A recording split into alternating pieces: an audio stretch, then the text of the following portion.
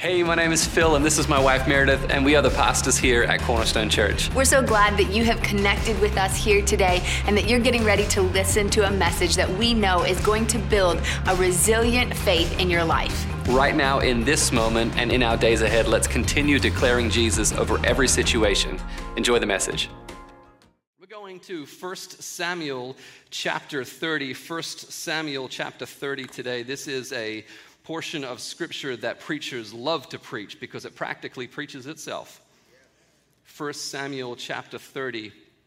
And Meredith preached such a great word last week all about the woman that was caught in adultery. And I took so many great notes from this, the reminder of how much Jesus loved her and how much Jesus loved us. And it was so great. I just love sitting there and hearing when Meredith preaches the way that she did last week. Wasn't it good? And people ask us questions every now and again about how come we have two pastors that preach here at this church? How come we have two? I'm used to a church that might only have a pastor that preaches. And the reason is because we believe that God can use both of us in different kind of ways. The way that we love to lead is that I love to defer to Meredith in ways that she's gifted and the way that she's anointed. And then she loves to defer to me in ways that I'm gifted and I'm anointed as well. And so she takes lead in a lot of the preaching responsibilities, and I take lead in a lot of the leadership and a lot of the team and a lot of the meetings and a lot of the structure and facilities and a lot of those kind of things. But we've got some overlap as well.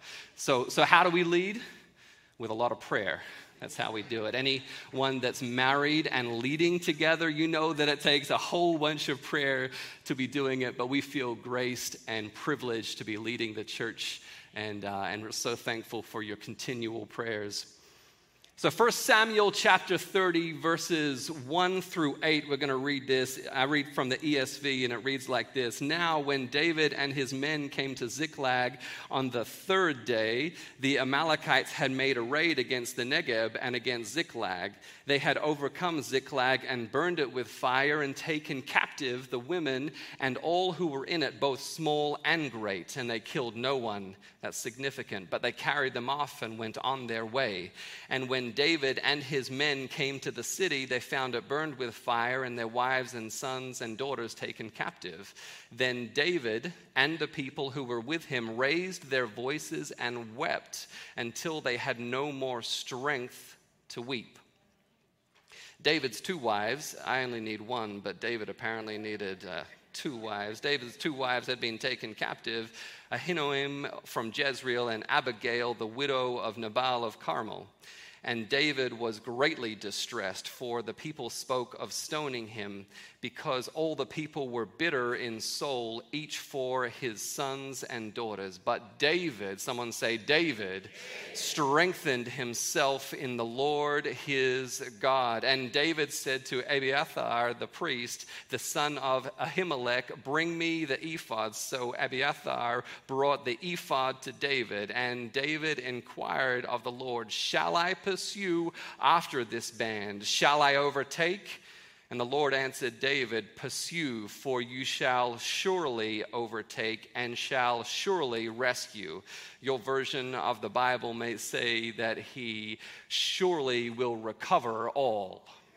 Recover all.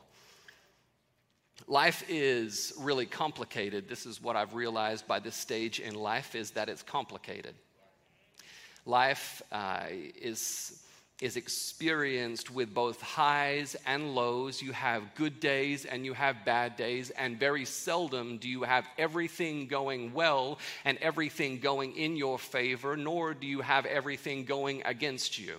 We have seasons where there are times where something is going well on this side and something is going poorly on this side. There are times when your finances are making sense over here, but then your kids are not listening to you over here. There are times when you're excelling in the workplace over here, but then everything is messed up over here. There are times when you can hear from God over here, but then you're frustrated because you're walking in illness. Life is complicated. Life is filled with roller coaster seasons and seasons of frustration. This is not just true for the seasons of life that we have. This is true for the months and for the weeks and for the days of life that we have as well. I had a day just like this on a Tuesday just a couple weeks ago. I woke up thinking that it was going to be a relatively normal Tuesday. I woke up thinking that this was going to be a Tuesday that was going to be kind of mundane, just like every other kind of Tuesday. And turned out pretty quickly that this was not going to be a Tuesday like any other Tuesday. Before noon, I had been cussed out by somebody as a result of some confusion. It wasn't here at the church, it was somewhere else. But somebody cussed me out because of some misunderstanding and some miscommunication. And soon after that, I was on my way to graduate from the course that I've been studying in nonprofit management for the last year. I had had a frustrating moment, and now I was experiencing a moment of celebration. But before I could even get into that graduation moment, I received a phone call that someone from our church had just been in a car accident and had passed away. Moments of celebration and moments of pain. Soon after that, in that evening, I went to go and visit a friend who had just given birth to their very first child. Moments celebrating life and moments frustrated at death. Highs and lows. And this is what I've experienced in pastoring, is that it's not simply that the hard times are difficult, it's the extremes between the hard times and the good times. How many seasoned saints know that it can be frustrating because you don't just get to experience the good times without the hard times trying to rob some of those good moments from you? This is the frustration in life, is that it is a roller coaster. It is the tension and the spectrum and the fluctuation that exists between the two times, the good times and the hard times. And this is where we find David in this story. David has just been anointed king moments before. He's been anointed as king, and now he is being attacked by the king, Saul. David is experiencing a season in the wilderness. He's experiencing a season of backsliding with the Philistines. David has been spending the last 14 months of his life backsliding with the Philistines. With the Philistines. You know who the Philistines are, right? David has just been spending the last 14 months with the Philistines. He knows who he is. He knows that he has been anointed by God. He knows that he is one of God's favorites, but he is now backsliding. And this is sometimes how we live our lives, knowing who we are, but with separation from God. We know that we are saved, but we put some distance in our relationship with God. We think that I can be saved and add some separation in that relationship because I'm still saved and I'm still good with God, but there's now separation in that relationship. I know at the end of the day that I'm saved. I know at the end of the day I'm good with God, but there's great separation in that relationship. And this is exactly what's going on with David as he's been backsliding in the wilderness for the last 14 months with the Philistines. The Philistines who David has just attacked and killed Goliath from. And we know that David has written over 70 different psalms over the course of his Bible. But during this 14-month period, not one psalm was written. For 14 months, David is living in the wilderness, backsliding and frustrated because now he has been rejected by the Philistines. David was happy to continue journeying with the Philistines, continue partnering with the Philistines, continue attacking other villages with the Philistines, but he has just been told by the Philistines, we don't want you around here anymore, and he's just been told that you need to leave. And so now he's being told that you need to return back to Ziklag, which is where his family is, which is where his home is. And so David now has a 3-day journey from where he was to where he's going. 3 days of frustration, 3 days of rejection, 3 days of pain, 3 days of reliving conversations, 3 days of frustration in his own life, and 3 days of getting tired and exhausted. For 3 days, David is thinking about how good it's going to be at home, to be with his family. 3 days to think about sitting in his own chair and watching his favorite show, and 3 days to get back home. David's thinking about all these things for 3 days. And I don't know if you've ever traveled for a long period of time, having grown up in Australia and now living here. We have journeyed back and forth between Sydney and Toledo multiple times, and that takes one day. And let me just tell you, after one day of travel, we are exhausted. David traveled for 3 days. Day after day after day, David is on this journey. Every day that he wakes up, he is reminded of his own rejection. He is reminded of his own frustration. And when David arrives, as he turns the final corner, he realizes that the place that was meant to bring him recovery, the place that was meant to bring him peace, the place that was meant to bring him recovery and restoration and joy has been wiped out by the Amalekites. And what's frustrating about this for David is that this is an enemy that he has inherited. David never did anything to the Amalekites. David didn't start the fight with the Amalekites. This is a battle that David has inherited. This is an enemy that David has inherited. Let me rewind back to when Moses with the Egyptians, he's having a conversation with a Pharaoh and he says, "Let my people go." And Pharaoh says, "No." "Let my people go." Pharaoh says, "No." Eventually, after the 10 plagues, Moses is able to lead the Israelites out of Egypt and they go through the Red Sea. And because there's over 1 million people that are traveling through the wilderness with Moses and the Israelites, some stragglers begin to fall behind. I don't know if you remember this story. What happens is that Moses says this is not going to happen. He turns and begins to fight against these people that have begun to attack his own people. And Moses is now standing on the top of a hill and he knows from God that when his hands are raised in the air, when his arms are raised in the air, he's going to win the battle. And his arms begin to get tired, and so they sit him down on a rock, and Aaron stands on one side, and Hur stands on the other side, and begins to raise his arms so that Moses and the Israelites are able to take victory against the people that have attacked his own. And the people that attacked his people are the Amalekites. The very same people that David has just been on the receiving end of, the very same people. And what God tells Moses in this moment is that there will be a time that you will rise up as a people and you will be able to wipe out the Amalekites. Fast forward to Saul, King Saul. He is told by Samuel, this is the time. This is the time to rise up and to wipe out the Amalekites, to wipe them off the face of the earth. This is the time to get rid of all of them, all their possessions, all their stuff, get rid of the Amalekites. And so Saul goes off to battle and he partially obeys. So much so that as he's returning back from his victory, Samuel goes to him and says, "What is this sound that I'm beginning to hear? What is this sound of sheep that I'm hearing? What is this sound of cattle that I'm hearing off in the distance?" And Saul, feeling pretty good for himself, says, "Well, this victory was so easy that the Amalekites fled, and so we just took all their stuff and we were able to bring it here. Isn't this so good?"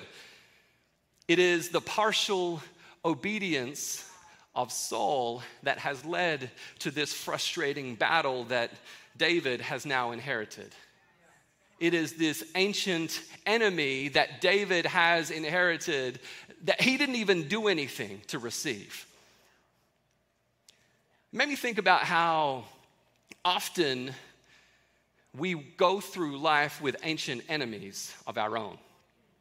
Makes me think about how many times we go through life with ancient enemies that we have inherited. It makes me think about how often we go through life with ancient enemies that we refuse to deal with. There are parts of town that you refuse to go to because you had a difficult moment take place there. There are places that you refuse to go to because someone broke your heart there. You decide sometimes before you even get into the office that you're going to have a hard day, that you're going to have a rough moment because there's someone there that has offended you that you still haven't dealt with the root of that offense about. Ancient enemies that continue to rear their heads back up. And this is what David has inherited. I feel for David in this moment. I feel for him because not only has he inherited this enemy as a result of the partial obedience of Saul, but I feel for David in this moment because he's grieving in his soul. He's grieving the loss of his home. He's grieving the loss of his family. And then his very own men begin to turn on him. The 600 fighting men that David has with him begin to turn on him. These are the men who were meant to be encouraging him. These are the men who were meant to be strengthening him. These are the men who have begun to turn on him. It makes me think about how often in life we reach points where we have reached our own limit. It doesn't take long in life to realize that you are now at a limit that you didn't think that you could get to before. You thought that you had your finances under control, and then now all of a sudden your finances are no longer under control. And you turn to your friends thinking that your friends are going to be supports for you, and then you realize that your friends are not there for you anymore. And then you turn to your job thinking that your job was going to be a place of security for you, and there's no security in your job anymore. And you turn to your God because you think that your God is going to be helpful, and then your God is silent, and you turn to all these different directions, and you feel like you're being struck from all these different directions, and you feel like you're being hit from all these different directions, and you lose your footing. You feel like you're getting winded, and you have no support from any direction that you turn to. This is where David finds himself, having wept so loudly, having wept so much that he's not able to weep anymore. And this is exactly where David finds himself, having now made the decision that he's not going to weep anymore. The good news about if you find yourself in this moment that you feel like you've lost your footing, and you feel like you don't know where to turn, and you feel like you don't know which direction is right and which direction is left and which direction is the right direction for you to go, the good news is that will only exist for a moment. That will only exist in a temporary moment. Joy is coming. Freedom is coming. Healing is coming for you. When you feel like you cannot find your footing, the good news is that you'll be able to find it when you make a decision for yourself. When you decide for yourself, I'm not going to weep anymore. When you decide for yourself, I'm not going to give any strength to this issue anymore. When you decide for yourself that I'm not going to live in pain anymore. When you decide, but you have to decide for yourself. When you decide. It's like when you wake up every day. If you wake up and you think to yourself, I wonder what today is going to be like. I don't know if you ever think about that yourself. I wonder what today is going to be like. If you ever wake up and wonder what the day is going to be like, it's going to be 50-50 at best. I've learned to no longer wake up and wonder what the day is going to be like. I've learned to wake up and to tell myself I am going to have a good day today. I don't wonder if I'm going to have a good day. I am going to have a good day because I am blessed and I am highly favored and I am above only and not beneath. I am going to have a good day today. So I don't wonder anymore. I've learned to decide within myself, I am going to have a good day. I am going to have a good season. This is my season of abundance. This is my season of breakthrough. And so this is exactly what David does in verse 6, right at the end of verse 6. This is what it says in verse 6. It says at the end that David strengthened himself in the Lord. David strengthened himself in the Lord. Your version might say that David encouraged himself in the Lord. I like this because David in this moment tells the priest to get him the ephod. And the ephod is this apron-like garment that essentially represents the presence of God. Part of why I like David is because he knows what he needs in every single moment. David knew that he could play the harp, and the harp would cause evil spirits to leave Saul. But he doesn't call for the harp in this moment, he calls for the ephod in this moment. David knew that he has a slingshot that could take down a giant, but he doesn't call for a slingshot in this moment, he calls for an ephod in this moment. David knows that he has a sword that he could attack an enemy with, but he doesn't call for a sword in this moment, he calls for an ephod. He calls for the thing that is the representation of the presence of God, and he wraps himself in the presence of God. And this is where everything begins to change for David, because he wraps himself in the presence of God. I like this because he begins at this moment to strengthen himself, to encourage himself in the Lord. I like it because he can encourage himself in the Lord. He can strengthen himself in the Lord. But I want to make one point really clear. The reason that he strengthened himself in the Lord is because he didn't have other people around him to strengthen him. The fighting men that he had around him, they should have been the ones that were strengthening him in the Lord. These were the men that should have been loyal to him, that should have been supporting, that should have been strengthening, that should have been encouraging. But these are the ones that have now begun talking about stoning their leader, about stoning David, because they're so frustrated and they're so grieved that they have lost their own. David had to encourage himself in the Lord because he had no one else around him that would strengthen him, that would encourage him.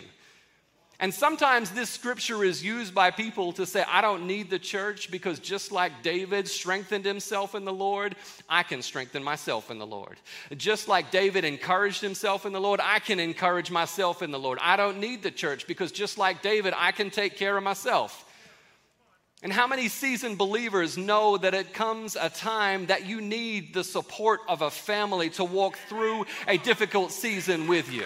There comes a time when you need the encouragement of your church family. Then comes a time that you need the prayer of your church family. You need the support. You need the generosity. You need your church family to come around you. David encouraged himself in the Lord because he had to, not necessarily because he wanted to.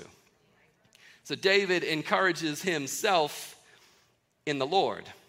I want to talk for a moment about how we can encourage ourselves in the Lord. This is how we do it. Number one, you remind yourself to have an accurate view of just who God is. Number two, you remind yourself to have an accurate view of just who you are. And number three, you remind yourself to have an accurate view of the situation and the circumstance that you are in right now. Firstly, number one, you remind yourself to have an accurate view of who God is. I will bless the Lord at all times. His praise will continually be on my mouth. Let all things that have breath praise the Lord. My God is able. My God is abundant. My God is a way maker. My God can perform the impossible. Come on, I thought that this was a church that loved to lift up the sound of our God. My God is able. My God sits high and looks low. My God is able. My God is able to move mountains. My God is able to open prison doors. My God is able. My God is able. There's nothing that is too hard for our God. That is who our God is. That's our God. You got to remind yourself about who God is. Give yourself an accurate reminder of just who God is. That's the first thing that you've got to do to encourage yourself in the Lord. Then number two, remind yourself just who you are. This is where we talk to ourselves. Psalm 42 verse 11 says this, "Why are you cast down, O my soul, and why are you in turmoil within me? Hope in God, for I shall again praise him, my salvation and my God." This is where you remind yourself about who you are. You remind yourself that because God is your Father, therefore you are his child. Therefore you are his son. Therefore you are his daughter. Therefore you are royalty. Therefore you are a part of royal priesthood, joint heirs with Jesus. This is who you are. If God is your shepherd, then you are one of his sheep. This is who you are. God has created you to be awesome, to be incredible, to be an image bearer of Jesus Christ. So first you remind yourself who God is. And then you remind yourself who you are. And then you remind yourself to have an accurate view of what is going on in your life. This is how we do it. We rehearse our victories. We tell the enemy that in the same way that he didn't win in the past, he's not going to win again in the future. This is the same way that David began to rehearse his own victories and to rehearse his own successes. And he said, I remember that time when that lion came against me, and I remember when I overcame that lion. He said to himself, I remember when that bear came against me and I overcame that bear. I remember when that giant came against me and I overcame that giant. David begins to remind himself to have an accurate representation of his own situation. He reminds himself of his own successes. He reminds himself of his own victories. This is step 3, when we remind ourselves to have an accurate representation of what is going on in our life. This is what Job did. David reminds himself that while he has lost a lot, he didn't lose everything. When David returns back to Ziklag, David looks around and he says, well, I don't see anybody, but I also don't see anybody's. He says, I may have lost a lot, but I didn't lose it all. And this is what Job experienced when Job had a whole bunch of stuff that was taken from him. Job had a whole bunch of his family that were killed at the hands of the enemy, but he didn't lose everything. Job never lost his wife. And so while Job may have lost his fortune and Job might have lost his children, what Scripture tells us is that the latter days were even better than the former days. What Scripture tells us is that Job had double at the end of his life than he had when the enemy began to meddle in the middle of it all. And it got me thinking about how so often we think about all the stuff that we have lost. And we put our focus on the stuff that we have lost and everything that we have lost. And if I'm anything like you, then I know that I have lost a lot in my life. But then I just shift my attention and I shift my focus, not from the things that I have lost, but I think about everything that I still have left. And I would tear this church up if I began to think about all the things that I have left. I still have my praise. I still have my salvation. I still have my Jesus. I still have my healing. I still have my sound mind. I still have it all. I still have it all. Come on, you just got to release 30 seconds of it. I still have kind of praise. I still have it. God has preserved me. God has put an angelic protection around me, a hedge of protection around me. The enemy has not taken everything. I still got it. The enemy hasn't taken everything. I still got something left. And if you have something left, then God can work with that. I still got it. I still got something. I still got something. But I don't want you to mistake my praise for thinking that I've never been through nothing. What I have learned in seasons of life is how to have a mature praise. So much so that my praise is not dependent on the circumstance that I find myself in. My praise is not dependent on the season of life that I find myself in. My praise is not dependent on the things that are going on in my life, the good times and the bad times. My praise is not attached to those things. My praise is attached to God. God and His goodness and His faithfulness and His character and His mercy. And that's what my praise is attached to, not the stuff that's going on in my life. And if you are new here, then you might think that I can praise with abundance because I've never been through nothing. I just want you to know that this is a place that you can come and worship. This is a place that you should come and worship, even when you don't want to, even when nothing is going your way, even when you don't think that you should be here, even when you think that you don't belong. This is a place that you need to be. This is a place that I want you to be when nothing is going in your favor. This is a place that I want you to be when you're ashamed at the stuff that you've just done. This is the place that I want you to be. Come on, how many seasoned believers know that this is a place that you need to be Even when you don't feel like being here, you need your church family so that your church family can strengthen you, so that your church family can encourage you, so that your church family can wrap our arms around you. This is the place that you need to be, even when you don't feel like you should be here. This is the place that you need to be, and this is the place that I want you to be. And David is now encouraged in the Lord. David's encouraged in the Lord, and he asks God, shall I pursue? And God responds, you shall surely pursue, and you shall overtake, and you will recover all. This is what God tells David.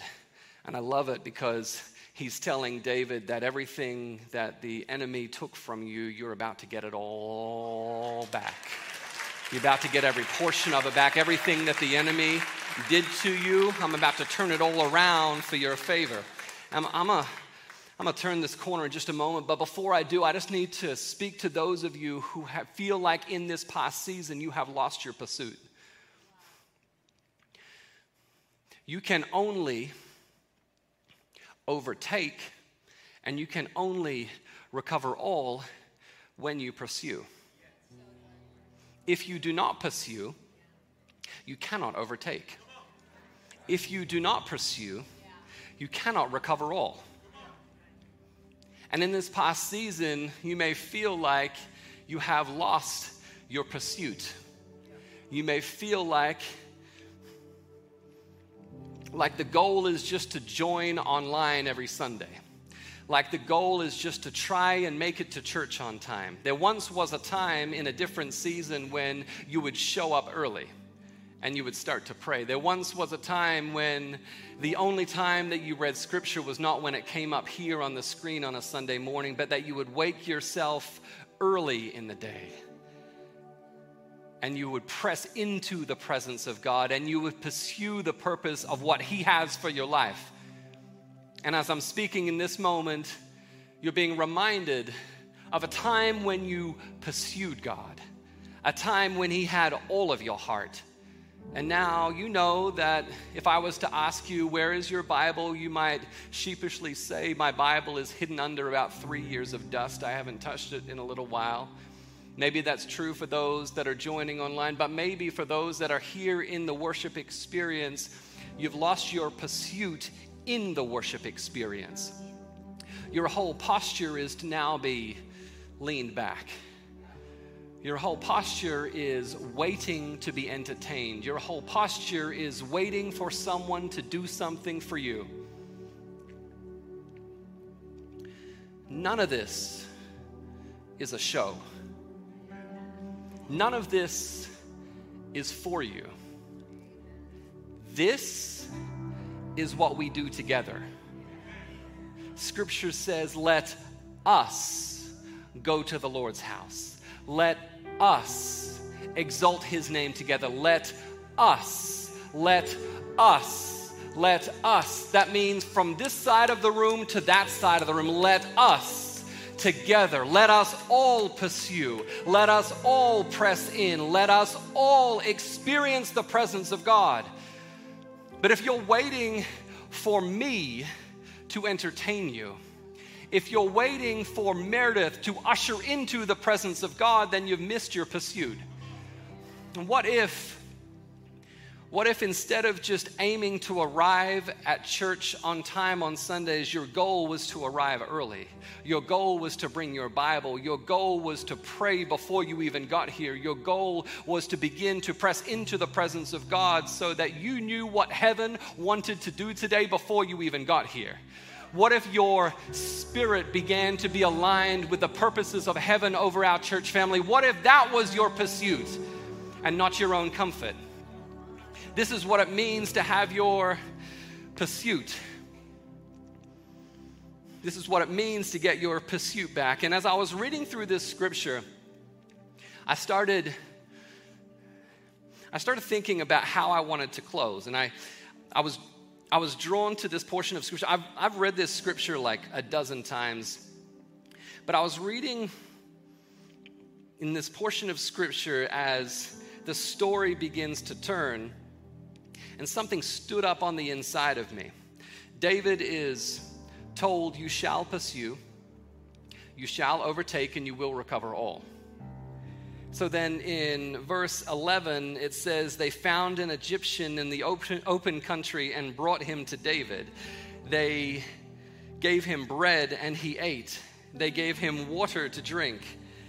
And they gave him a piece of cake of figs and 2 clusters of raisins. And when he had eaten, his spirit revived. When he had not eaten or drunk water for 3 days and for 3 nights. And David said to him, to whom do you belong? And where are you from? He said, I am a young man of Egypt, a servant to an Amalekite, and my master left me behind because I fell sick 3 days ago. I read through this scripture, and this Egyptian that they encounter ends up being the key for David and his men to be able to recover all. He tells him where to go, and he tells him how. He gives him strategy on how they should attack the Amalekites and recover their family and rescue their family. As I'm reading through verse 13, something just stood up on the inside of me. I said, read it again. So I read it again. And David said to him, to whom do you belong and where are you from? He said, I am a young man of Egypt, servant to an Amalekite, and my master left me behind because I fell sick 3 days ago. I felt the Holy Spirit prompt me and say, there's something there that you need to focus on. Read it again. And I was like, I've read it again. There's nothing there. David said to him, to whom do you belong and where are you from? He said, I am a young man of Egypt, a servant to an Amalekite, and my master left me behind because I fell sick 3 days ago. And the Holy Spirit said, there it is, 3 days ago. I said, 3 days ago? What happened 3 days ago? Hold on just one moment. 1 Samuel chapter 30, verse 1. Now when David and his men came to Ziklag on the third day. 3 days ago was when David had just been rejected by the Philistines. He had just been told, you cannot come and fight with us anymore. 3 days was the journey that David has now gone through of frustration and rejection and hurt and pain. 3 days ago, he has been experiencing his own pain and his own rejection. And David now realizes that 3 days ago was when he experienced his own pain and his own rejection. 3 days ago was just when this Egyptian has also experienced his own pain and his own rejection. And David begins to wonder, could it be that God has orchestrated the pain of my life from 3 days ago and the pain of this man's life from 3 days ago? Could it be that God has orchestrated the thing that the enemy had meant for evil? Could it be that God has begun to turn it around for my good? Because what David now begins to realize, you're going to catch this in a moment, what David begins to realize is that if he was allowed to go with the Philistines, then he would not have been sent back home to recover all. He had wanted to go with the Philistines. He had wanted to attack in this direction, but God said no. God used the rejection at the hand of the Philistines so that he could come back and that he could encounter the Egyptian and that he could recover all. Could it be that God orchestrated what took place 3 days ago and what took place 3 days ago all for his purpose? Could it be that Jesus was able to orchestrate the woman with the issue of blood that has been bleeding for the last 12 years? Could it be that Jesus was able to orchestrate the healing of Jairus' daughter and the woman with the issue of blood? 12 years and 12 years and 3 days and 3 days. Could it be that God is able to provide a ram caught in the thicket bush for Abraham to be able to sacrifice instead of his very own son Isaac? Could it be that God is able to orchestrate things when you don't even understand it? Could it be that the providence of God is working even when you don't even understand it? Could it be that that rejection that you experienced in this past season that you still haven't let go of, that you're still feeling painful about? Could it be that the rejection that you experience is actually the providence and the protection of God in your life? Could it be? Could it be? Could it be? Let's all stand in this moment. Because I heard as I was praying last night that the pain of this season is getting ready to be the harvest of the next season for you. The pain of this season is getting ready to be the harvest of your next season. Could it be that illness, that pain that you are experiencing, those questions, that doubt that you have in your own life, could it be that God is going to use it all for His glory? That God has turned it all around for His good? Could it be? Could it be? Could it be? This is why you have to be careful in the hard times. Because if you rush past the hard times, then you're going to miss what God is doing in the middle of them. If David had rushed past the rejection at the hand of the enemy, he would have missed what God was doing in the middle of it. If you rush past the rejection that you are experiencing, the depression that you are experiencing, if you try and leave the season that you are in, you're going to miss what God is doing in the middle of it. You're going to miss the understanding that God can be your God in the good times and in the hard times. That God can be your God in the good times and in the bad times. Don't rush past rejection. Don't flee from rejection, embrace it. Because it could just be that God is turning it all around for His purposes and for His glory in your life. And it could just be that the pain of this season is getting ready to be the harvest in the next. Would you pray with me in this place? God, we thank you. We thank you. We thank you, God, that the pain that we are experiencing in this season, or the pain that we experienced in the past season, that it is not being wasted. That nothing is wasted in the kingdom of God. And God, we are giving it to you in this place, believing that you are going to do what only you can do. That you are going to turn it all around for your glory. That God, it's not wasted. That my pain is not wasted. That rejection is not wasted. That this depression is not wasted. That this hurt is not wasted. God, that none of it is being wasted because you're turning it all around for your glory. Because it's getting ready to be a testimony on the other side. Because it's getting ready to be a story on the other side, because it's getting ready to be a harvest on the other side, God, and we thank you for it in advance. We're thankful today, God, that you're in the middle of it. We're thankful, God, that you want us in the good times and in the bad times. God, we're thankful for it.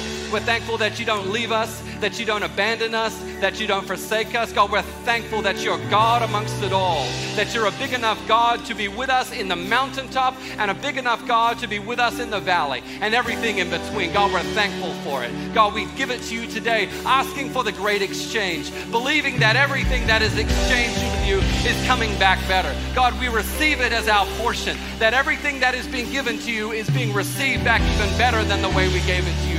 God, we give it to you today, asking for you to do what only you can do. And I thank you for it, God.